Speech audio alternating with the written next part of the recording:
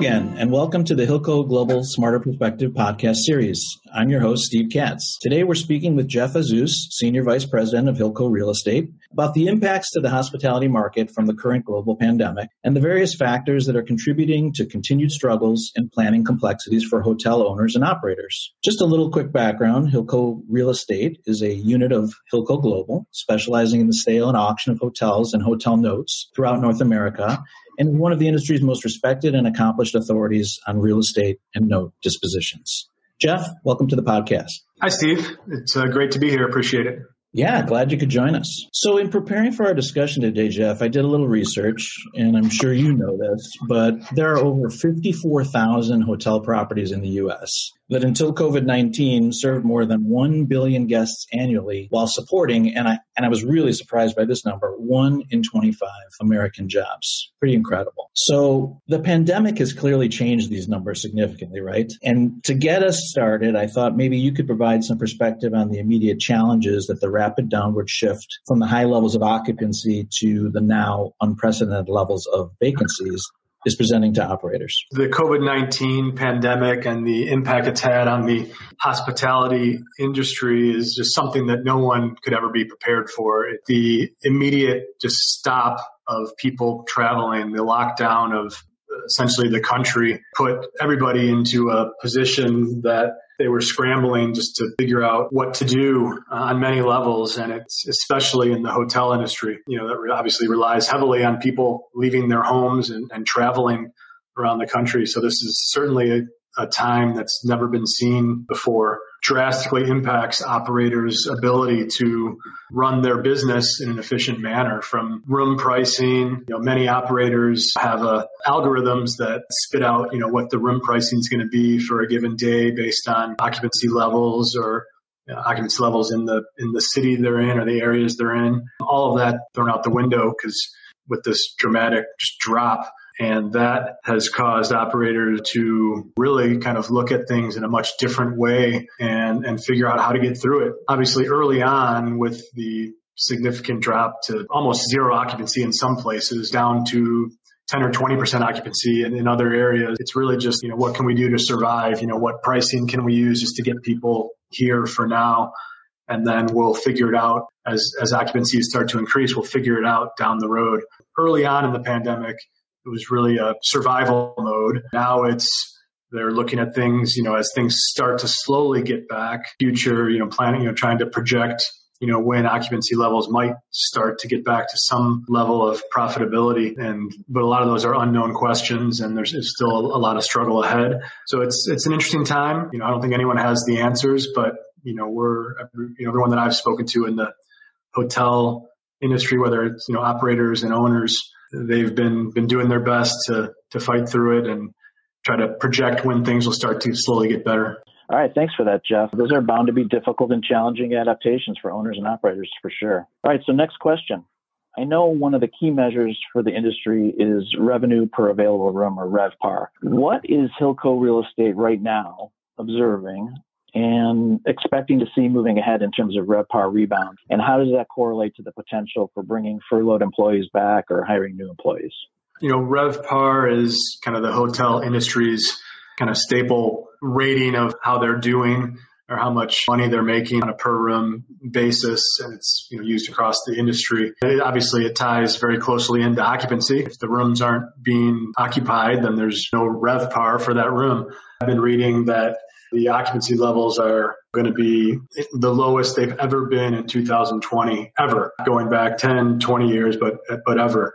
And how that relates to RevPAR, what we're seeing is at least a 50% decline in RevPAR for 2020, which has a huge impact on a hotel's ability to operate efficiently. And as occupancy goes up, RevPAR should go up as well, although it's going to depend heavily on what the hotels are able to charge to get people back in the hotel. They're going to be lowering room rates to attract people to come back, a reason to increase occupancy. That won't help RevPAR. And RevPAR also ties heavily into what a hotel is going to, how they're going to be staffing their property, how many housekeeping staff they need, how many registration people they need. All that ties heavily into RevPAR.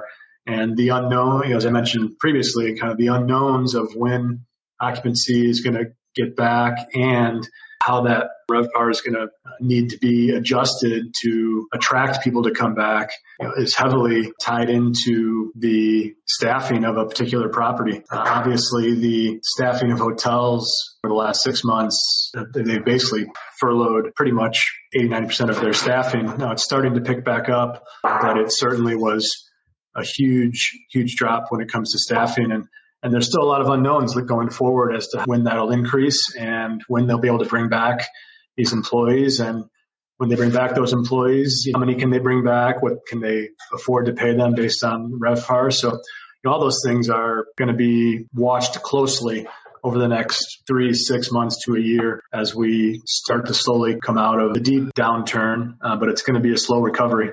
Yeah, that's for sure. Well, let's hope for lots of reasons that we see employees returning soon. Okay, here's something else I wanted to talk about. And the focus is that I've heard the team talk before about the direct correlation between airline travel and occupancy. And I think I read recently that as much as, I want to say 75% of airline profits are historically derived from business travel. I think that our listeners would be really interested in how companies' actions relative to travel budgets, along with developments like the rapid shift to video conferencing, are impacting hotel properties overall. And more specifically, which hotel types you think are likely to be most at risk from what you guys are seeing going on right now? Yeah, that's a really good question, really good points. Obviously, business travel is extremely vital to the hospitality industry. I'm a business traveler and I haven't traveled since March. And when you look at how that kind of snowballs down the path of number of business travelers that have not been traveling, from not flying to not staying in hotels to not going to restaurants, it quickly becomes a major issue in the hospitality industry. If we just take me as an example and what I was spending at hotels and restaurants and airfare leading up to March of 2020, and just stopping that, just putting a complete freeze on it, it's pretty crazy when you think about how that can be taking over millions of people like myself having to stop. And then when are we going to be starting to travel again? When's it going to pick up? I know there are some industries where travel is more required and it's slowly picking up, but there's many, many, many business travelers who are still not traveling. I'm one of those.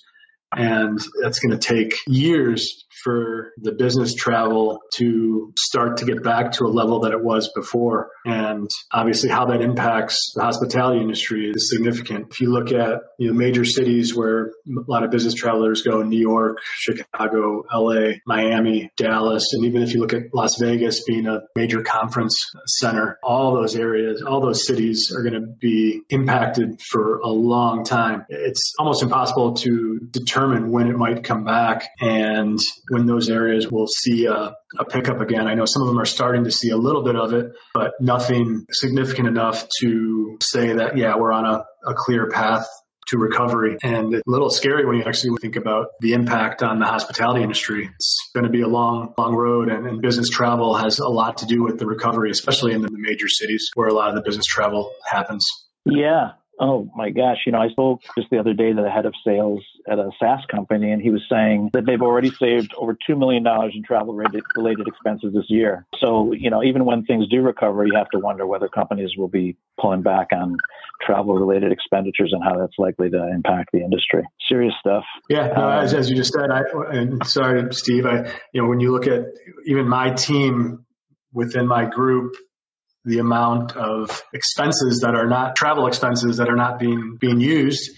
And then as we start to come out of it and look back and try to evaluate what type of business travel, was required, how much of it is still needed. As we look at our business plan going into 2021, how is our business plan and financial projections going to be impacted by the decrease in business travel? Yeah, I think every company has to be asking themselves pretty much the same question right now. So it will be interesting to see where it falls out.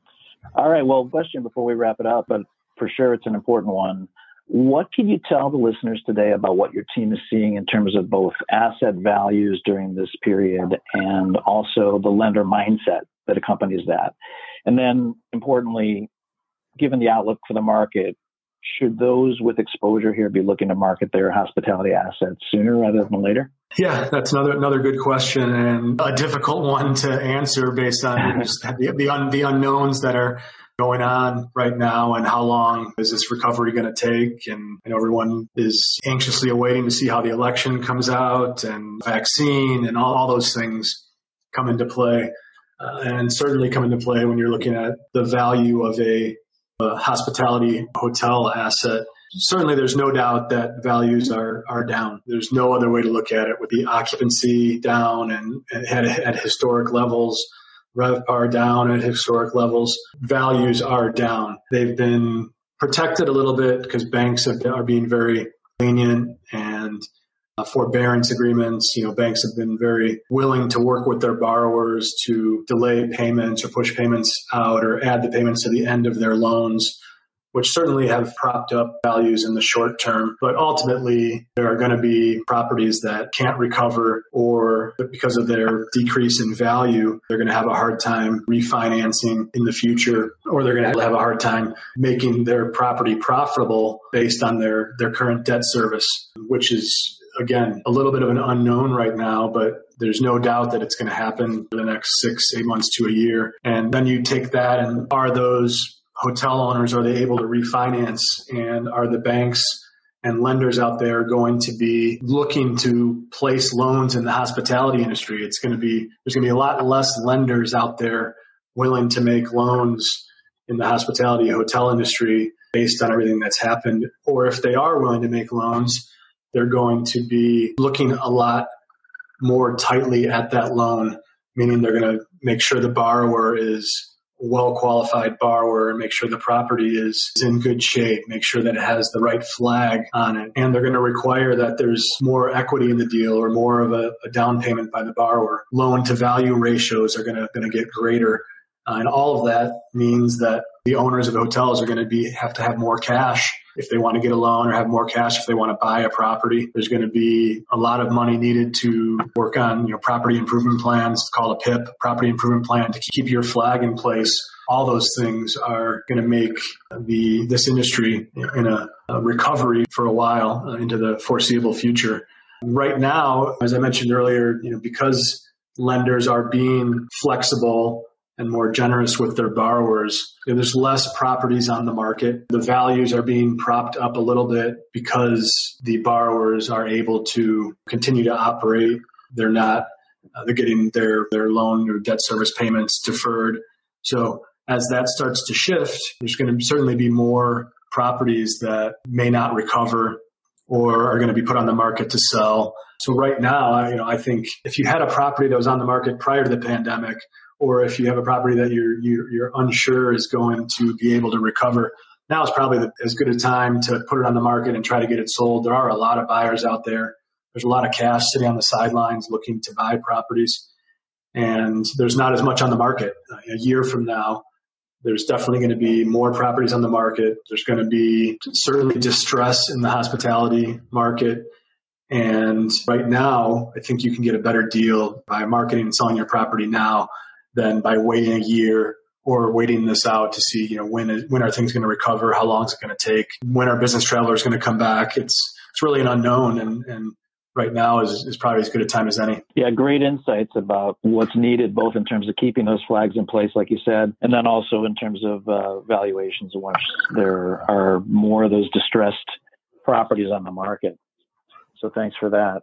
And for those of you who joined us today, if you're a hotel owner who had been considering selling prior to the pandemic, like Jeff mentioned, or believe that the need for a sale due to recent events may become a necessity in the coming months, you may well want to take the appropriate steps now towards getting those properties on the market. And based on what we heard here today, a good place to start would be to get in touch with Jeff and the Hilco Real Estate team. So with that, Jeff's email is jazeus@hilcoglobal.com. That's JAZUSE @hilcoglobal.com.